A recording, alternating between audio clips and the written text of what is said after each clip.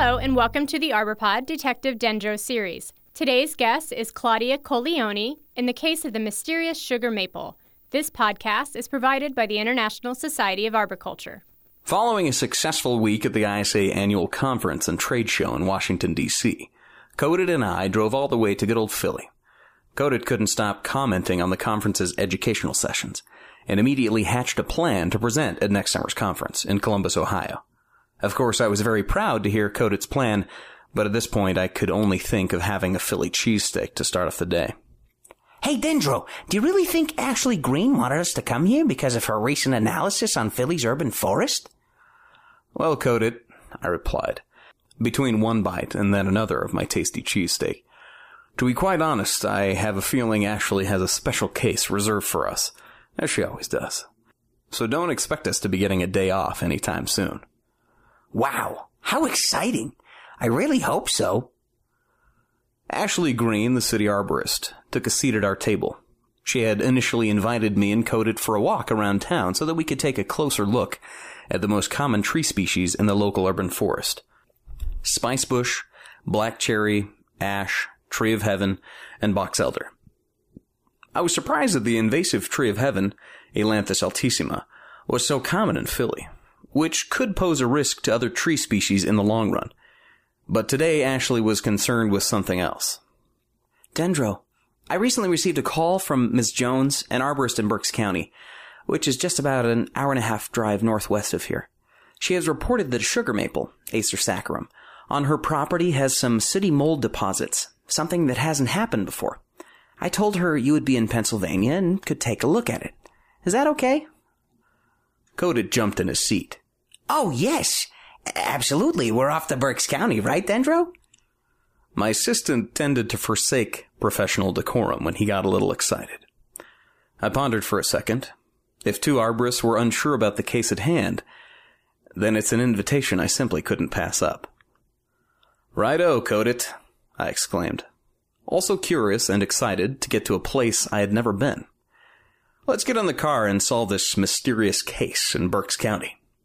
Later, as Codit and I arrived at Ms. Jones' property in Berks County, she handed each one of us a cup of coffee. Perfect. Coffee would definitely help us remain alert before this challenging task. Detective Dendro and Codit, now I finally know the world's most famous arbor duo. Thanks for coming by. Our pleasure, ma'am, I said, sipping the coffee. So, this is the sugar maple Ashley told us about, eh? Exactly. And these are the signs I wanted you to look at. Ms. Jones pointed to the sugar maple's bark. I suppose this dark liquid here is tree sap oozing from these wounds, right? Indeed. But hey, Dendro, I just noticed this sooty mold growing at the base of the sugar maple. Not to mention these patches of blackened soil around the base, and some honeydew, too. I bent over for a closer look. This is definitely interesting, I'll give you that. This can sometimes lead to the growth of saprophytic fungi, if large amounts of bleeding sap accumulate on the sugar maple's base. Although that's not necessarily a bad sign. Ms. Jones tapped her chin, deep in thought. If only other trees nearby showed this pattern, I'd have a better clue of what this actually is. But it's only with this maple. Then something caught my eye, or my arm, as it were. Resting against the maple's smooth bark, my arm had unintentionally brushed against something. Ms. Jones, I think I have a clue right here. Brownish egg masses. Whoa, now that's something. It should be an insect then, right? Oh, I know. It's gypsy moth egg masses, isn't it? I gave it a thought. It does appear to be, but... The covering for gypsy moth is more fibrous and tanner in color, Ms. Jones corrected. You're right, I added. Plus, gypsy moth eggs are more spherical than these ones. I also thought it could be mantis egg cases, but those are generally larger and sometimes lie on thin stems. The eggs on your maple were laid pretty much in vertical rows. That's really curious. Hey everyone, come over here. I know it sounds weird, but I found egg masses here too. What kind of insect is this? The kind of insect that chooses inanimate, smooth surfaces for egg laying. Surfaces like stones, fence posts, and pretty much any kind of outdoor equipment. Ms. Jones was right. Whatever insect we were dealing with, it clearly had a preference for smooth surfaces, regardless of whether it was a tree.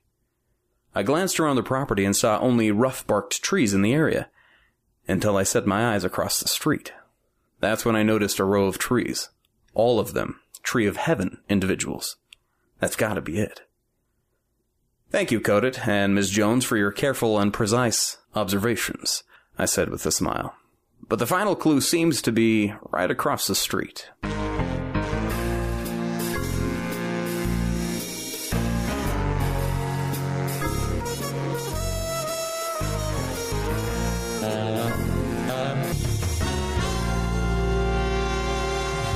As we approached the row of Tree of Heaven individuals, I couldn't help noticing some similar signs: honeydew and sooty mold on the base of the tree, and oozing wounds on the trunk. Also, I spotted the same type of egg masses we encountered in the maple tree. Some of the egg masses seemed to be unfinished, covered by waxy deposits. I could even see some ants and wasps on the tree, most likely attracted by the honeydew and tree sap. Oh, you guys gotta see this. I think I counted over 100 egg masses in this single tree. Great job, Codit, I said, praising the efforts of my young assistant. And now here they are. Adult insects of the Lycorma delicatula, a plant hopper native to China, more commonly known as spotted lanternfly. No way. I remember reading a scientific article about infestations in South Korea, which are quite recent and are quickly spreading throughout many regions of the country. So this means we have a new invasive pest in the U.S., which also feeds on an invasive tree. Well, that seems about right, Ms. Jones, as far as scientific literature goes. Spotted lanternfly prefers Tree of Heaven individuals because of their high concentrations of cytotoxic alkaloids. For as you know, Ailanthus altissima is an allelopathic tree species. And there's more. Recent research points out that spotted lanternfly individuals definitely prefer hosts that contain toxic secondary metabolites, which is why Tree of Heaven is always a solid option. Thanks for mentioning that, Codit.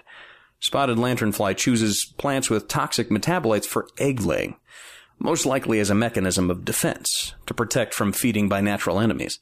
For the record, even birds have been observed vomiting after consumption of this insect. But these pests, they clearly prefer Ailanthus altissima, as we see here right in front of us. Why would spotted lanternflies feed on my sugar maple? Great point. It turns out that spotted lanternfly also appreciates the sugar content of the host plant, which would make the sugar maple another ideal host. Codit elbowed me excitedly. We should tell this to Ashley Green right away, Dendro. As we saw from the Irvine Forest composition in Philly, Ailanthus altissima is invasive and widely established, which the spotted lanternfly could also take to its advantage. Or we could take that to our advantage as well. You see, Ailanthus altissima is the preferred tree for egg-laying adults. It can also be used as a sentinel plant to monitor spotted lanternfly. It's also equally important to understand the life cycle of this insect, which has one generation per year. Spotted lanternfly has 4 nymphal instars, and male and female individuals can be distinguished by their size and reddish color. So, as a potential solution, we could try to eradicate this pest first by setting up quarantine areas across Berks County and beyond, potentially also removing Tree of Heaven. Although Tree of Heaven removal could be an option, it might not be so appropriate. Once you cut it down, you must take care of the root system as well, because hundreds, if not thousands, of new trees may pop up from the roots underground. Codit dusted off his hands and crossed his arms, his traditional pose for being deep in thought. Besides the quarantine, promoting banding efforts could be helpful, at least in the short term, because by putting sticky bands around the trunks of potential host trees, you'll have these adults trapped, and you could mechanically remove them later. That's right, Codit. Bans are definitely an option. In order for our response to be an effective one, the public should be involved. Let's not forget that spotted lanternflies can also lay their eggs on smooth, man-made surfaces, which requires us to take an extra care. Oh, and by the way, a single egg mass could hold 30 to 50 eggs. Whoa, that's a lot. So scraping eggs could also be a solution. People could be mobilized to scrape them off of trees or smooth surfaces, Put them in a bag and place the eggs in alcohol or hand sanitizer to kill them. What about natural enemies, Dendro? Are there any you're aware of? There are some, but the problem is that spotted lanternflies' brilliant colors, red, black, and white, are actually warning colors to keep their potential predators away, I said, recalling a text I had read not too long ago. So it's not safe to say that we have a biological control agent. That's absolutely great advice, Dendro. Thank you so much for your time and attention. You too, Codit. I'll help launch a campaign for the elimination of the spotted lanternfly here in Pennsylvania, and I will surely be in touch with Ashley Green again. After an overwhelmingly busy day, Codit and I drove back to Philly, where I could once again savor my favorite cheesesteak with some soft pretzels. I was thrilled to have accepted this new challenge in Berks County. All in all, one thing was for sure. Pests don't respect invisible borders.